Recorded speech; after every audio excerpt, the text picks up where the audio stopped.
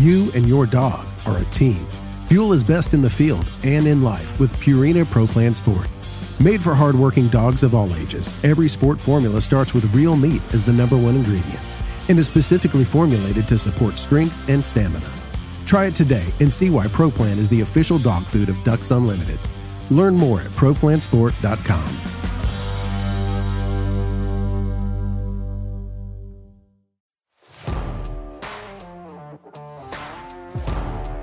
Welcome to the Ducks Unlimited podcast, the only podcast about all things waterfowl.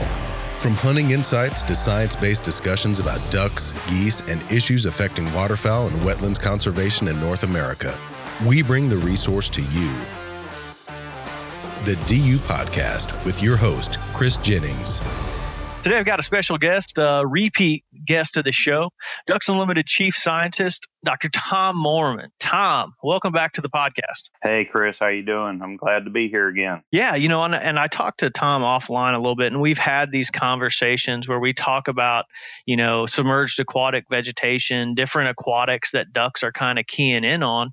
And I just want to kind of pick his brain today and get into that discussion. But first of all, Tom, you're down here in Mississippi, and duck season is well underway, and I just wanted to kind of get an update from you on what you're hearing. What's the word on the street for duck hunters in Mississippi? Yeah, generally it's been pretty tough, and the reason it's been tough, we always seem like we fall back on the weather, but once again, it's really dry across the Mississippi Valley over into Arkansas and Mississippi, Louisiana. So when you get a landscape that's really dry, it doesn't hold many birds. And sure enough, if you look at sort of some of the state surveys, like I just saw Arkansas's most recent survey, and they're holding, roughly 50% of the birds that they would normally hold this time of year. That's a function of dryness in part, and a function of warmth going far up into the upper Midwest. And so what birds we do have in the valley are concentrated on kind of managed wetlands where people have the ability to pump, or state or federal agencies have the ability to pump. And then, there's lots of birds to our north to this day and scattered really across latitude and longitude. And that ends up making things tough. Fortunately, we're relatively early in the season, at least in Mississippi. So plenty of time for things to change. Although we're in if you follow sort of the NOAA weather, we're in a La Nina year. And so that's typically a pretty dry year, a dry winter for us in the deep South. It could be okay if it's cold up north and it's a dry winter down here and you have the ability to pump water, or you have the ability to hunt on a state area that has, pumped water. It can be really good. But when it's dry and warm, it's tough sledding. And that's kind of where we are right now. Yeah, I know I have several good buddies who hunt in Mississippi, and mainly North Mississippi, and they've had their days. They've had some positive results, but it's tough sledding, like you say. Hearing a lot of reports where guys are shooting 2 or 3 birds or none. Which happens, but it is early, and that's one thing, we just need some weather up north for sure. We say that every year, but, this is like you said, if we're in the La Nina, it's definitely needed this year. We need a big rainmaker or two, and then we need some cold weather, and I'm not sure we'll get that in this kind of a split jet stream pattern, but we'll see. I know one thing, next chance I get, I'm going. So you can bet on that. Yeah, you have to go. If you don't, you'll just be sitting at home wondering. So you got to go, and that's what's fun about it. Yeah, that's right. You got to go. Oh yeah, absolutely, and that's what it's about. And what I wanted to bring you on here today, like I said, we've talked briefly about, and I've even done some magazine features where I've used you as a resource on, feeding habits of puddle ducks, and there's some fascinating science out there and some really cool conversations to have. But with this one, I know that you are, you kind of have a real passion for aquatic plants, and identifying these is right up your alley. And it's fascinating to me, and that most duck hunters don't really have a real strong understanding of what ducks are eating in these wetlands. And I wanted to kind of pick your brain on this and kind of just expand this conversation into, what are some of these ducks keying in on when you see them in these, smaller wetland habitats, marshes, things like that hunters key in on as well. So what are these ducks eating in these small little wetlands? Always for ducks, it comes down to food. And if we sort of want to focus on these, what we'll call aquatic plants, you can kind of break that into two groups. One is a group of plants that grows in wetlands that have, in the growing season, exposed soil or exposed dirt. Those typically we would lump into the category of moist soil plants. Hunters would know things like wild millet and some of the other, most of these are annual seed producers, and they provide a lot of food for ducks. So that's one group. And, think about almost all the puddle ducks feed on those kinds of plants. Mallards, teal, pintails especially. Then the other group that I think sometimes folks overlook but are really important to a suite of birds are what we would call the true aquatics. These are plants that will grow in standing water, in permanent water, sometimes in semi-permanent wetlands, places that stay flooded for a couple of years and then might dry out for a little while. Those can also have stands occasionally.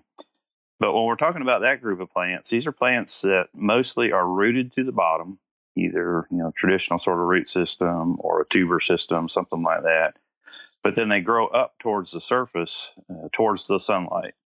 And these can be leafy plants, things like pondweed, or they can be, sometimes we look at them, people will call them, moss or something, but they're really things like coontail.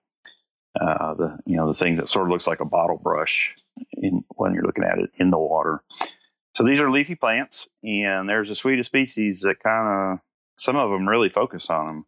Gadwall's widgeon in the puddle duck family especially feed on the leafy portions of those plants. Most of the diving duck community, redheads, cans, and ringnecks in particular, have strong preferences for the leafy parts of the plants, and hunters might know that the canvasbacks in particular have a bill structure that lets them dive down and dig up tubers with their bills, so they eat the actual root and tuber. So those are the plants we're talking about here. Some of the ones folks might see out there in freshwater would be pondweed, sometimes called potamogeton. There are others that don't have real common names. Najs, Najs. It's actually a genus, but we refer to it as also its common name. But it's similar to pondweed, tends to have narrower leaves, and it's a great one for waterfowl food. Pondweed's a great one. Coontail's okay. Gadwalls especially can make good use of coontail. There are a couple of exotic plants that turn out to be fair waterfowl food, and I'll put a disclaimer in here that hunters really should not spread these. They exist as escapes, and in some big lakes they're problematic. Hydrilla is one of them. But it turns out gadwalls and ringnecks eat it, and so maybe in some small way they help control the plant, but usually it takes over.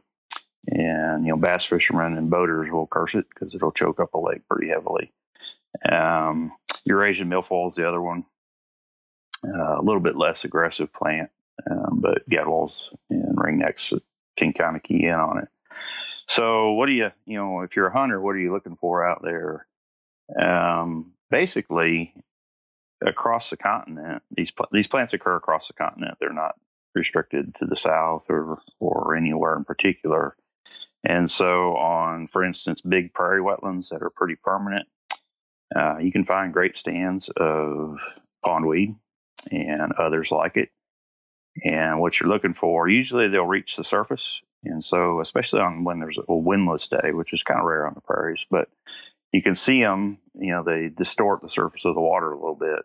And even on a windy day, you can see that they break the wave action a little bit. So when you're scouting and looking out there, look for these peculiarities in the surface of the water. And if you see them, go check them out. you got a little boat or if it's wadable.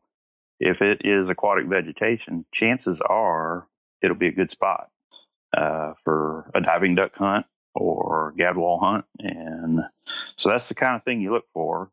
Typically, these plants are going to grow, permanent water, anywhere from about 18 inches deep upwards to about 8 feet deep if the clarity is good.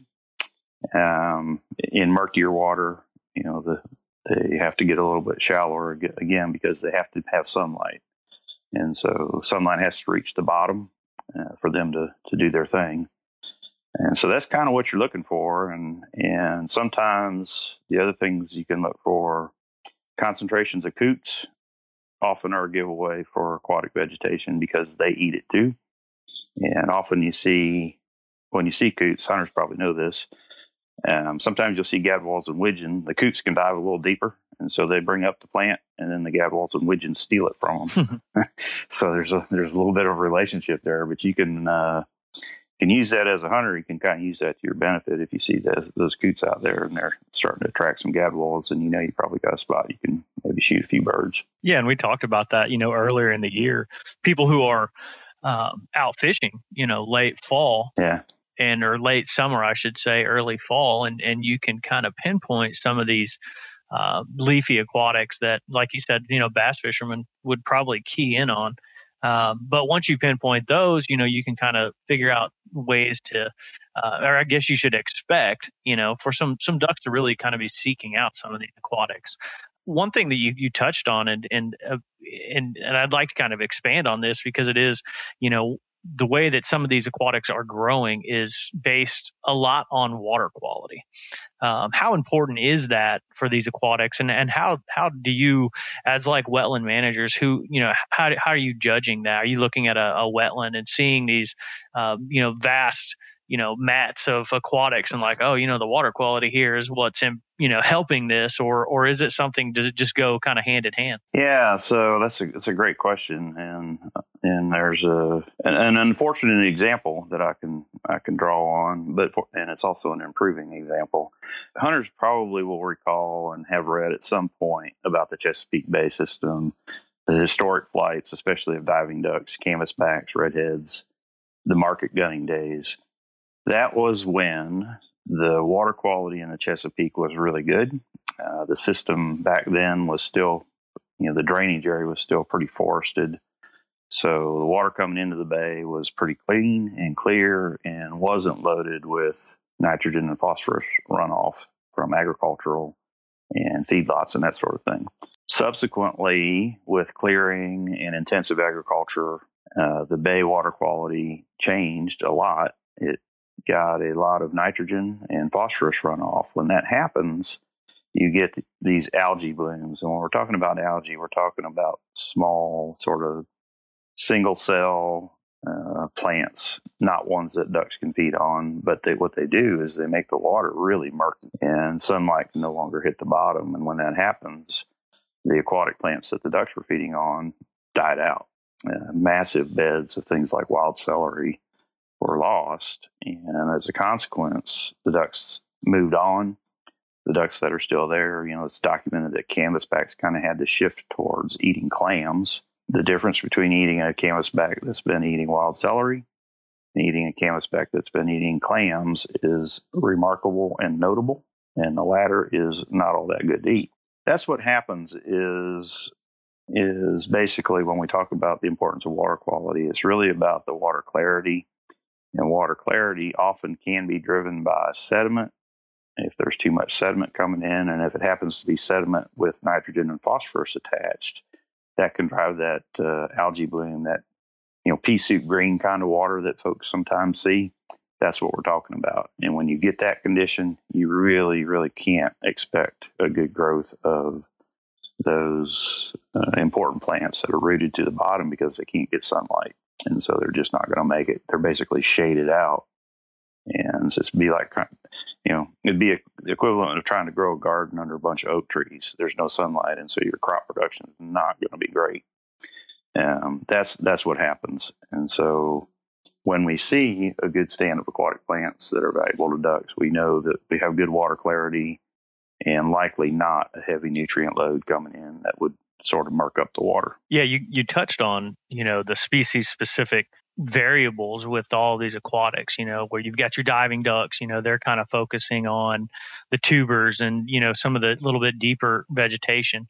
The green wings, pintails, mallards, they're eating the seeds. Gadwall and widgeon are eating those leafy aquatics and more of the leaf of them, I guess I should say. But you also touched on when that changes, and this is always interesting. And I've had this conversation multiple times, but when that changes, the canvasback switches from the celery to the clam, that changes the bird itself, especially from a hunter's aspect of cooking it. But one species we always talk about is gadwalls. And gadwalls are interesting to me because they are so wetland oriented. It's not like you're going to find gadwalls out feeding in a cornfield. These things are keying in on these wetlands for 100% of their food source, or just about. And up north in Canada, and I know you're very familiar with this, gadwalls are feeding on like an algae on occasion on some of these small potholes. Can you kind of explain how those gadwalls, they feed on this algae? And really, some guys up there won't even shoot them because they have like a weird smell and an odd taste. Can you kind of explain that? Sure. Yeah, hunting in Prairie Canada, there are folks who will absolutely not shoot a gadwall. And it can be a bit of a lottery if you do shoot a gadwall. It can be as good as one you shot in the Mississippi Valley, or it can be pretty foul and not very good to eat.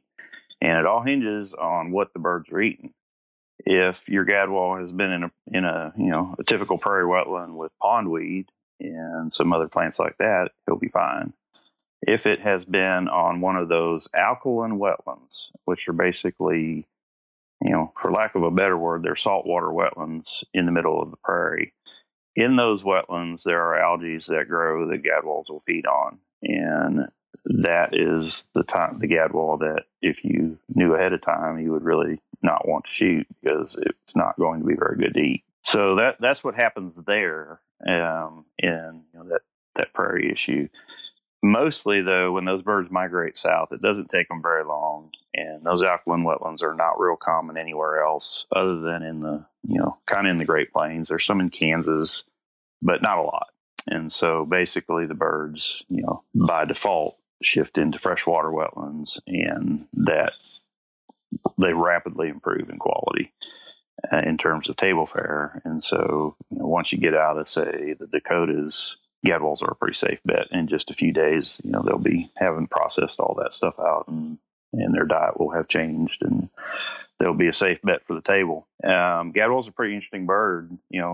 They're almost like the cows of the duck world. They're heavy, heavy grazers. They do mostly eat leafy vegetation along with some invertebrates like all ducks do. And the other thing they eat a lot of, we found out over the years, is they eat a lot of algae. When we talk about that, it's not the one that I talked about that makes the pea soup green water.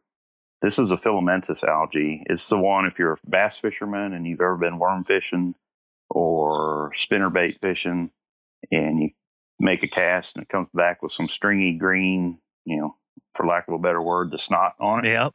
That is what we're talking about. And that algae, that filamentous algae, it grows in and among and sometimes can take over a bed of aquatic plants. It also will grow after they're flooded for a while on the stems of some of the seed producing annual plants. And so gadwalls can make a go of that stuff. Very few other ducks do. And so one has to wonder, well, how do they do that? And the interesting adaptation they have, and we're going a little off course here, but it's really kind of interesting. No, yeah, it's great.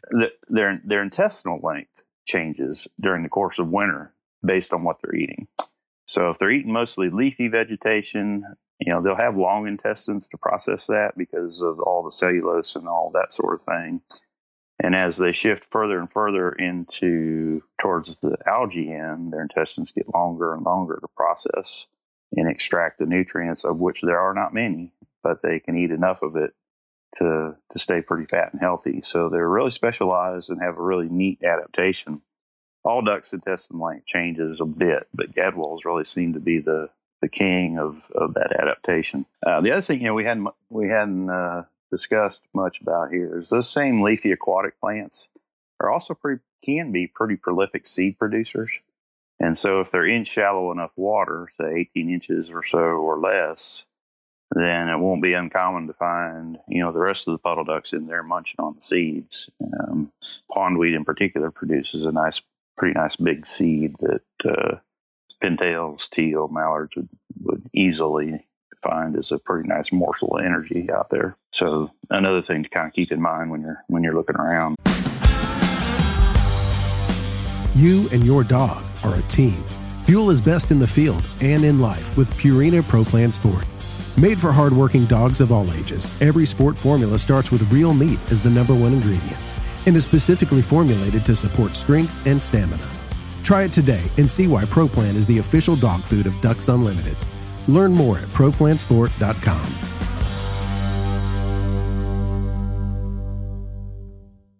And searching those ducks out. I've heard several of our biologists, talking about ducks and geese kind of keying in on these agricultural fields, flooded ag fields. And our biologists are like, man, you would compare, if that's the only thing a duck ate, you would compare that to ducks eating white bread all the time. The variety of different food sources is what's key to, healthy birds.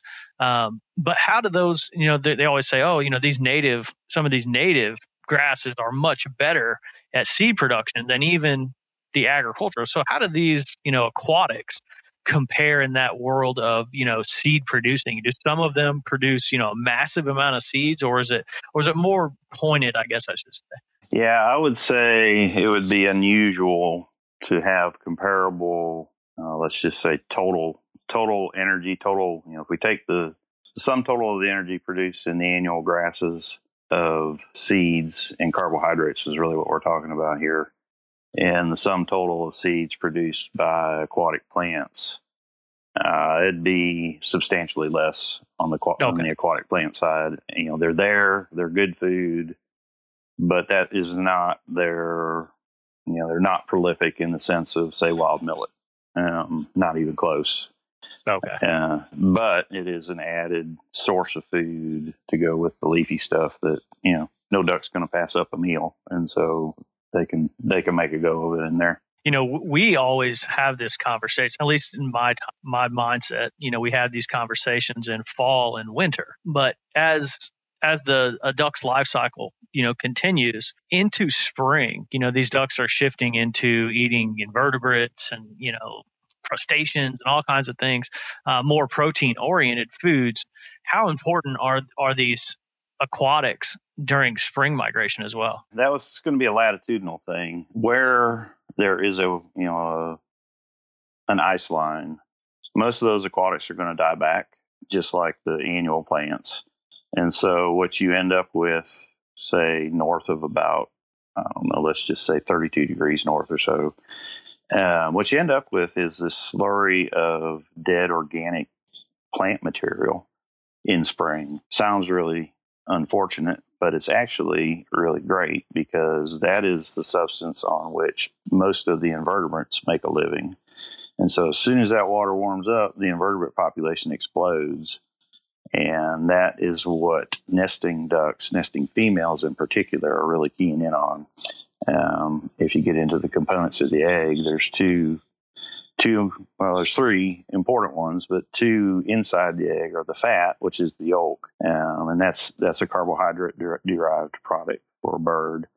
And then there's the albumin, the clear or the egg white. If you fried the egg, that is a protein-based substance, and so fat is something they can transport. Some of them, like mallards, can bring it with them, or they can put it on pretty quickly based on seeds that are still present. They can eat them. But the proteins are large, complex structures that they really can't store very well. And so they have to acquire it from the environment. And invertebrates, aquatic insects, are the primary source of protein for female mallards or female ducks in general to produce those eggs. So it's really important. Then later, as the growing season starts to kick in, what we'll see is those aquatic plants will start to grow again, and they'll start to reach for the surface. So about the time, broods are hatched, the young ducklings are focused pretty heavily on invertebrates too, because they're growing and putting on protein and muscle mass. But as they mature and about the time, they're ready to start flying around, those aquatics will start to reach the surface. And so they have both the invertebrate and the aquatic plant food sources ready to provide all the nutrients they need. No, that's great. And, that kind of had me thinking about, you're talking about the latitude issue, as ducks get further north, obviously, that aquatic vegetation is not necessarily available, especially in early spring. But down here, as we're hunting around the south and even in late winter, a lot of hunters are coming across, these ducks are splitting up, they're bonding. In January, you're starting to see these gadwall and mallards and all ducks really kind of drifting into some solitary areas and more like some flooded timber or maybe some cypress sloughs. You're starting to see these gadwalls really kind of separate from a big flock and pair up. This time of year, or later in the winter, what are these birds like focusing on? Are they all just, they switching from protein to aquatics or back and forth? Is that something that, I guess you could take a shot at? It's kind of a weird question, but what are these birds focusing on in some of these, solitary little areas? Well, that's a good question. Most of the solitary behaviors is what we would loosely refer to as pair isolation habitat. Okay. What they're trying to do there really is stay away from unpaired males who are going to harass and try to break that pair bond and establish a pair bond with that female. And so that's really what's going on there. In terms of the feeding behavior, there's probably some food in almost anywhere a duck is sitting. There's going to be some invertebrates. That pair isolation habitat, if it's in shallow flooded timber, sure, there's going to be acorns and all kinds of invertebrates. If it's in deep flooded wetlands, 3 feet deep, 6 feet, whatever, 20 sometimes down here, then they're just looking to be isolated, and then they'll have to go fly out to shallower areas to feed. In winter, what we typically see, carbohydrates are important throughout winter, so they're going to be looking for seeds to fuel, day-to-day survival through, inclement weather, cold weather, that sort of thing. And then as days lengthen, they'll start to undergo hormonal changes that will incite ultimately migration north, and that's fueled again by fat. And fat is put on by birds by eating carbohydrates. So they never really stop eating carbs.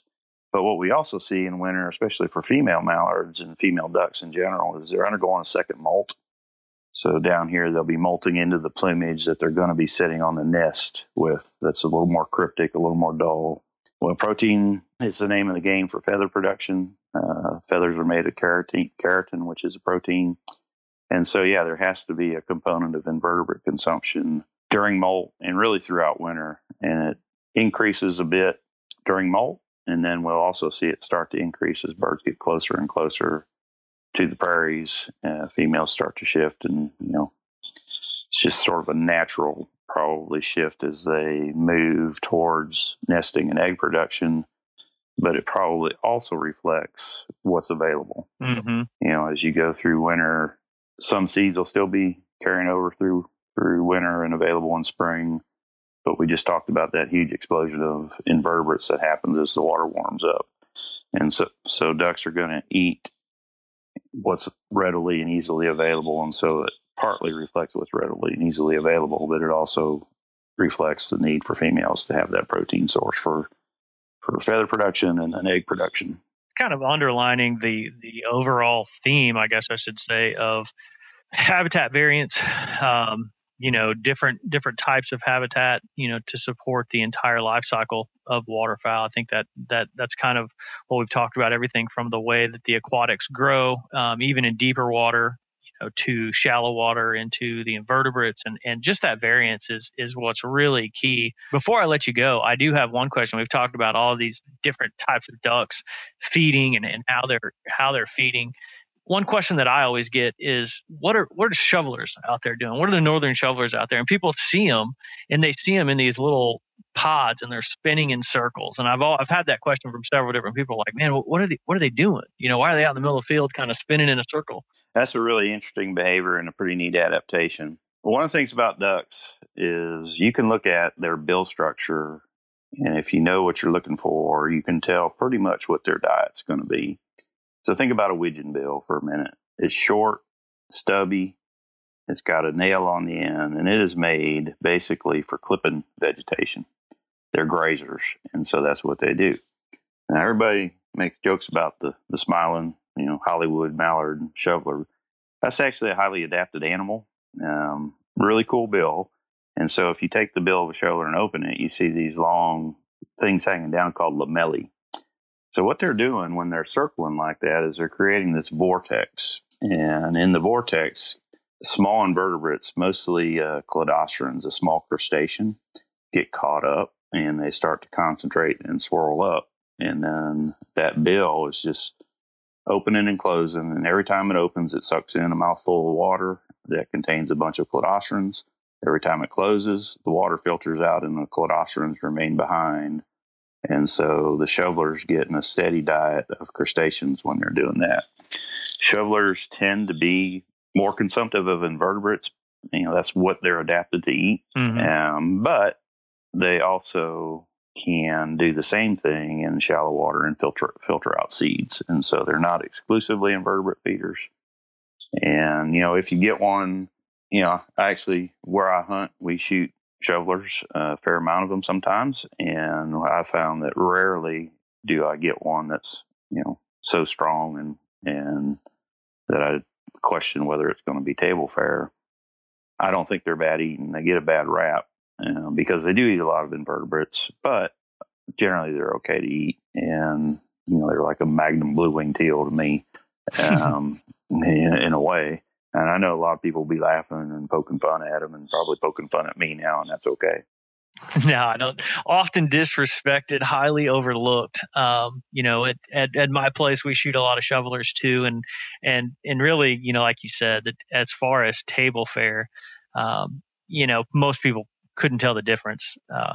No, you really can't. And a lot of that's their diet. I can tell you, when you clean a shoveler, I can tell you pretty quickly what most of its diet has been compromised of, just based on the appearance of the fat. If it's very orangey, they've been eating crustaceans. And if you think about a bird, everybody probably knows about flamingos and how they get pink. Well, they get pink because they eat a lot of shrimp. And so that fat retains some of the pigments of the small crustaceans, which are reddish, and results in a lot of orangish colored fat. If they're eating a lot of seeds, they're going to be white fat, just like any other green-winged teal you ever shot. So if if you want to sort your shovelers based on fat color and put the orangish ones, which might be a little stronger, although honestly, I don't think you can tell the difference, but you can put those in your gumbo meat and keep those nice white breasted ones for the grill or however else you'd like to cook them. But that's a good way to gauge them. No, that's great. And I think our listeners can probably use that information and, really be able to gauge, the flavor of these ducks. And by all means, I would definitely recommend to not steer clear of the northern shoveler. Like I said, often disrespected. No, and you can have some fun too. Is you can separate them and cook them both the same way, but keep them separate and do a taste test with your friends and see if they can even tell the difference. Yeah, that's a good idea to do for someone who is who's a non-shoveler shooter. You could always do the taste test with them. Yeah, and don't tell them. Just tell them here's two different ducks. Which one you like? That's right. That's perfect. Have a little fun with it. Absolutely. Well, Tom, I appreciate you joining me. This has been great. Kind of brought to light a bunch of issues and a good topic in aquatic vegetation, and something that our audience and listeners, hunters and conservationists, can really kind of take a look at some of these wetlands and look at some of these aquatics and see which ones are more producing. I will throw this out there though. You kind of pointed me in the direction last summer in an app called iNaturalist, and it offers the ability to be able to take a picture of vegetation or plants, animals, insects, whatever, and it provides you with an identification. And so if you take that as a combination with a conversation like this, where you're looking for pondweed and coontail and things like that, if you don't know what that is, you can download that app, iNaturalist. It has a combo app called iSeek where you can take the picture and be able to identify these aquatic vegetation in all different wetland types. So I just want to throw that out there for people. And if do you have any other recommendations on where people can learn more about some of these different vegetations? Yeah, well, I use iNaturalist all the time. I really like it, and there's so many critters and so many plants out there, and I guess I'm kind of a nerd. I'm a biologist, and so I see something that I don't recognize, and I just I kind of got to know. But that's by far one of the best ones out there. There are online websites. The University of Florida has an excellent plant identification website to include aquatics. That's one I use quite often when I'm online. But when I'm in the field, pretty much iNaturalist. If I'm stumped, or somebody sends me a picture and I'm stumped, I load that up to iNaturalist. It'll get you close, and if you work at it a little bit, you can even get the experts to back up and put a pretty firm ID on it if you really want to be positive on it. I'd recommend hunters download it if they're regardless of what you're hunting. All wildlife out there is dependent upon food and food plants, and so knowing what's producing the food can really help you figure out the quality of your habitat and give you maybe turn the odds on a big old white-tailed buck or something. Always good information to have. Well, Tom, I appreciate you joining me today. That's been great, and we're going to have you back on real soon. I look forward to it, Chris. I enjoyed it, as I always do, and thanks for having me. I'd like to thank my guest, Dr. Tom Moorman, for joining me today and bringing to light some issues of some aquatic vegetation and even a little update on providing a little test for, taste testing shovelers. I'd like to thank our producer, Clay Baird, for getting this out to you guys. And I'd like to thank you, the listener, for joining us on the podcast and supporting wetlands conservation. Thank you for listening to this episode of the DU Podcast. Be sure to rate, review, and subscribe to the show, and visit www.ducks.org/DU Podcast for resources based on today's topics, as well as access to more episodes. Opinions expressed by guests do not necessarily reflect those of Ducks Unlimited. Until next time, stay tuned to the Ducks.